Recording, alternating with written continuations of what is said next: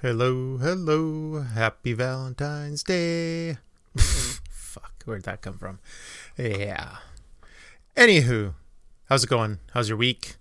In theory, tomorrow, this cold snap is over, thankfully. It's been, I think, what did they say? I can't remember. So many hours in a row with was it hours or days? In a row with a certain temperature below a certain point. We broke a record. Yay. So, freezing records, not a great thing. I remember, if you're from around where I am, 2 years ago, the entire month of February was minus 40 or worse. But it might have gone up and down a bit. But when I was talking to my friend yesterday, he said we hit some record for sustained, just cold for the longest stretch of hours in a row. So that's depressing. I'm going a little squirrely. I have not run since before this snap. My kind of gauge that I set for myself, and it's been working, was minus 20 with wind chill was my threshold for going for my run. So I haven't run in a while, and it's funny.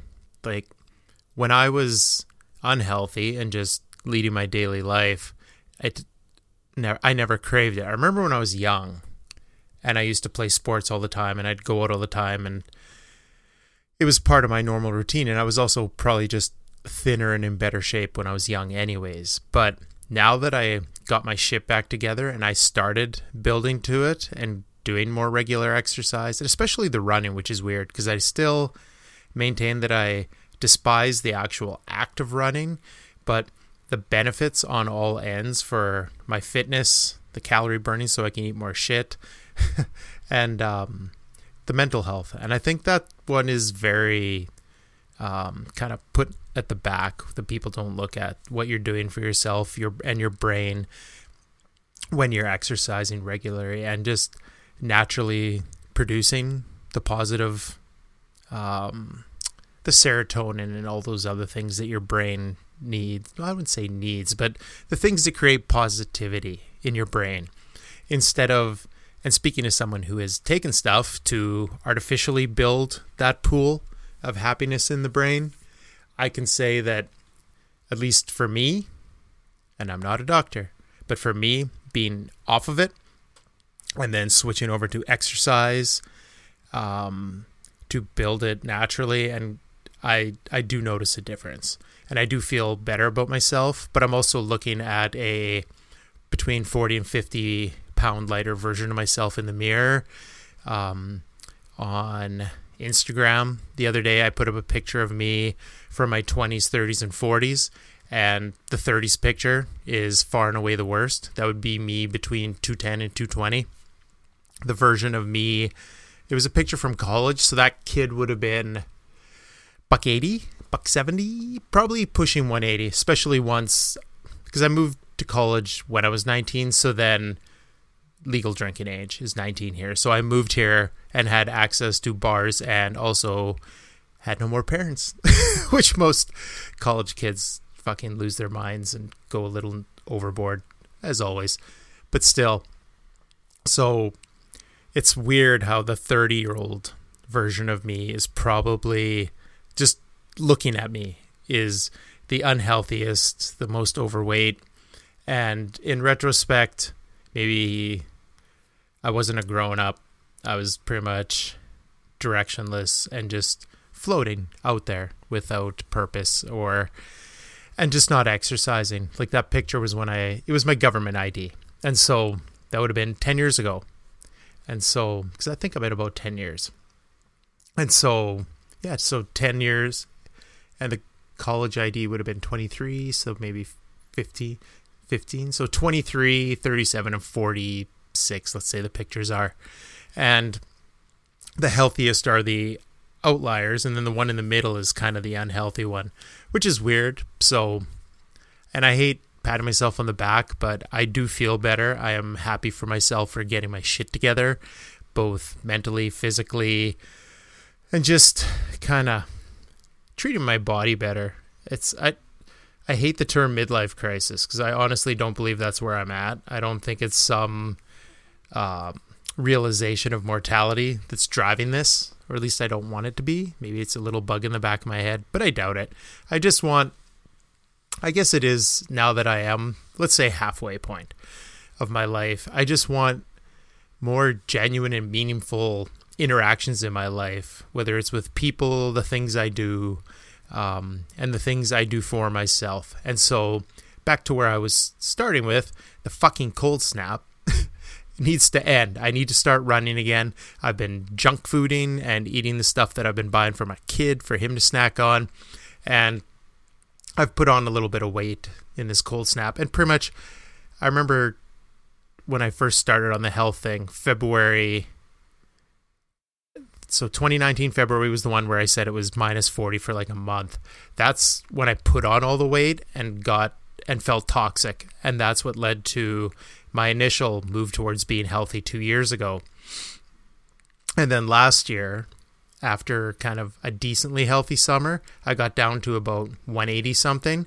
And then in that February, a year ago, I plumped back up to like 190. And so 2020 summer is when by the end of it all, and because I was running regularly and all that, I was about in my 160s, where I think I should be.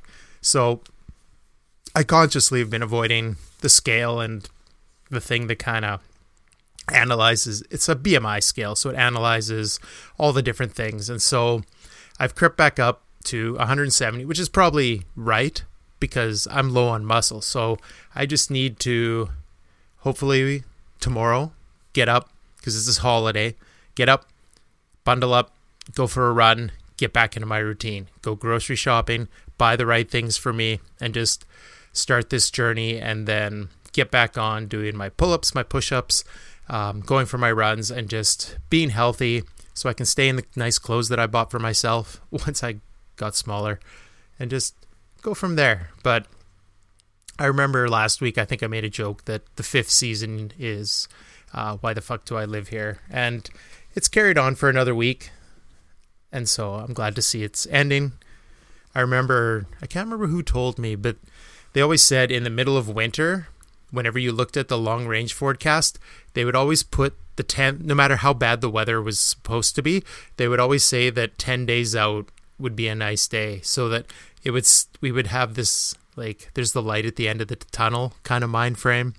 And so I'm hoping tomorrow's that light. So get back at it, get feeling good, get some running in, get some exercise, get my routine back, and just get rolling. So that's that. There's your public service announcement for health. I'll knock it off now. What else have I been doing? Well, between my restaurant years, so those would have been working nights from I pretty much worked nights from when I left school in 97, because I would have been the night guy at your friendly neighborhood Blockbuster Video until those died. And then pretty much from 2000 till 2011, I would have been a restaurant guy. So I didn't watch any kind of, what do they call it, primetime or late night television or talk shows. And I do like the talk shows, but I didn't really like any of the hosts. I love David Letterman, but I liked NBC late night, like the guy after the Tonight Show version of David Letterman, because he pretty much was a dick and he knew less people were watching. So he was pretty much just the sports coat to be kind of more presentable, more professional, but he wasn't what Johnny Carson was, and very high-end people. But on the other hand, there was a lot of cool bands before they became a thing. Also, I saw them on Letterman first. But where I'm going with this is, I don't know how, but I stumbled across Craig Ferguson highlights. And I never watched Drew Carey. I kind of remember him from that show. But in the 90s, once again, I was either in university partying or probably working nights or just doing 20-year-old shit. So I kind of missed out on this guy. And now for the last 3 days, 3.5, 4, whatever it's been, since I've stumbled across him, I've been binging YouTube best of stuff for Craig Ferguson. And the guy is hilarious. And just his interactions with people. I'm trying to, because I'm so, and I'm assuming most of us are like this, I'm so dying for human interaction again, and just to have a conversation, and just watching him. And it's this combination of, he's a comedian and used to be a stand-up comedian, I believe, first, and previously was in a band, I think, when I was like little, but he's an entertainer. He's super charismatic. He's a stand-up, and he's probably a good one, because he's so quick on his feet and has something to say all the time, and his charisma is through the roof. And then he has that icing on the cake to me, and I could see why he would be popular, was the Scottish charm. And it's funny because there's tons of highlight clips and just amazing interactions that he has with guests, but then there's a whole bunch of videos of his interactions with female guests. And I think he was married for a decent chunk of that time, or married, divorced, married. But just watching his, and it doesn't even have to be the female interaction, but he seems to dial it up, the charm factor, right? And I get it, how being Canadian and even Americans might have this European accents, but certain ones are super charismatic, and they do add that extra layer. And so with him having that Scottish kind of smoothness and the accent, I think that's what kind of dials it up, because a lot of the stuff that I watch him say, because he would have been in his 40s during, I think, because the show would have been, I think it said he was 2005 to 2014 he had the Late Late Show, and so he would have been in his late 40s where I'm at now. If I said any of that shit that he says to females without the Scottish accent, and I get it, my charisma is not anywhere near what his is, and just the endearing charm, but it would not fly. And he seemed to have this perfect storm of just likableness. And it's something I haven't thought about, because I'm not engaging in conversation, face-to-face conversation, where I'm kind of needing those skills, or even wanting to feel those kind of vibes from another person who is also charismatic and engaging and just interesting and fun to talk to. And so I'm hoping, although we're nowhere near it, I'm dying for this shit to end, and for us to be able to, even if the masks stay, I don't care, whatever. It might do me a bit of service wearing a mask around the ladies. But just to be out and to have actual interpersonal, is that the word for it? Interactions. And like, I had a friend come over on Saturday, and it just, it could have never stopped, and it would have been amazing. I didn't realize, because I thought I was fine, and I keep telling myself, oh, this working from home's good, it feels fine, I might ask to continue doing it forever. And then I had one conversation one-on-one with someone who's a friend who I like talking to, and it could have went forever. I was taking part in a stream, so I had to end it a little early, and it was interesting to see the difference between dead-on human interaction in the same room and being, even joking around. Like, I have tons of fun when I'm doing the streaming even, and it makes me think, after having the one-on-one interaction or just human interaction, I really do look forward to having those interactions again with people, like the D&D group I was in, the Pathfinder group I was in, and then just talking to coworkers and things like that. So even though not are all the greatest interactions in the world, because right now with what I do, I get we have, I think it's Microsoft Teams meetings. Those are fine, and people track me down for help with that, or I chit chat with people through typing, and there's texting on the phone. And it was weird that this week, between watching old highlights of someone interviewing people and having fun, genuine interactions, even though it's like, if it was a main guest, he'd talk to them for maybe 5 to 8 minutes with commercials in there. And if it was a smaller guest, maybe 3 to 4 minutes before he'd have to give them the heave-ho to get to the next segment. And so it's weird, I've thought about that for the last day or so. And it's just interesting stuff to think of, about the introvert, extrovert. And even introverts that say they're okay with this, I think we all need some form of human interaction.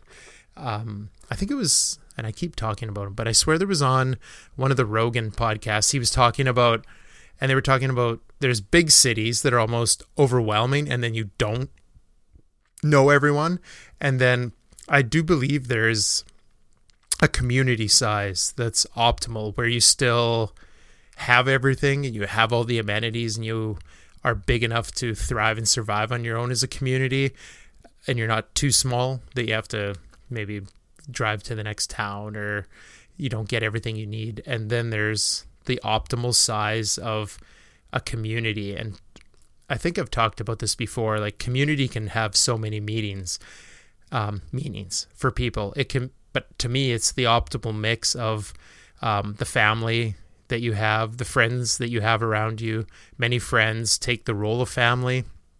If you don't have a lot of family, or if you're missing some key components of your family, or there's those that don't like their family, and just having that blend of friends, family, good coworkers, a good working environment, living in some place that you can think of as safe. Probably a bit of it falls under, I remember in HR stuff, there's that, it's called the Maslow hierarchy of needs, and it's kind of what your brain kind of needs on its kind of caveman level. Let's look that up. Maslow's hierarchy pops up pretty quick. So there's 5 levels. Let's see what they are, like I'm doing. Self-fulfillment, psychological needs, basic needs. So the bottom, basic needs: food, water, warmth, rest. Got it. Then security and safety. So absolutely, you want to feel safe. Belongingness and love needs. So intimate relationship and friends. So, and I think in some of the stuff that I've watched and read and kind of researched with this is you don't need both. It's probably better for you if you have both, but if you don't have that lifelong partner, having a good pool of friends might do it. And I remember even hearing that every person is the average of the 5 closest people around them. What's the next thing up? Esteem needs, prestige and feeling of accomplishment. So yeah, that falls into the thing of what I've been doing lately by, I wouldn't say prestige, but just accomplishments, setting goals, doing them. Like for me, getting into shape, figuring out how to run, and just setting these other, most of them now, I've done the 3, lose weight, learn to run, get the podcast going again. So all my other goals are when the world opens up someday, but still I get it. And then the top tier, self-actualization, achieving one's full potential, including creative activities. So that's apparently the least relevant, but the tip of the iceberg. Interesting. I don't know why I decided to Google that, but yes. So yeah, that's kind of cool. So we'll work in that direction. I'll try and get out of the philosophical area now for the rest of this. What else has been going on? Yeah, so that was a weird tangent from the Craig Ferguson thing into just human interaction, but I hope it makes sense. And just, if you have never watched him, I feel like I missed out on something because I did. And his production company, I'm not sure, because he came on, I think, after Letterman, and it was still produced by Worldwide Pants, which was Letterman's production company. So maybe he was picked by Letterman, which wouldn't surprise me, because they're that same style of just witty, quick thinking comedian hosts. And those are my favorites. So I really enjoyed it. What else is going on? I watched I'm caught up on WandaVision on Disney Plus. And I had a good talk yesterday about how Disney does it versus how Netflix does it. And it was neat to hear the other side of it, because I always thought it was best here, dump 13 episodes on me like Netflix would do, and you would just binge and just not leave your couch. But thinking back and being the Gen Xer that I am, that I've seen kind of maybe the best of all formats, and WandaVision, and also Mandalorian was this way. It's episodic television where every week you have to kind of tune in, and it gives you that week to stew about it, think about it, especially with something this comic intense. I get to peruse all the YouTube videos that speculate and try and talk about Easter eggs. Is it an Easter egg or is it just part of the script? And this show is so well done. Even Mandalorian's so well done.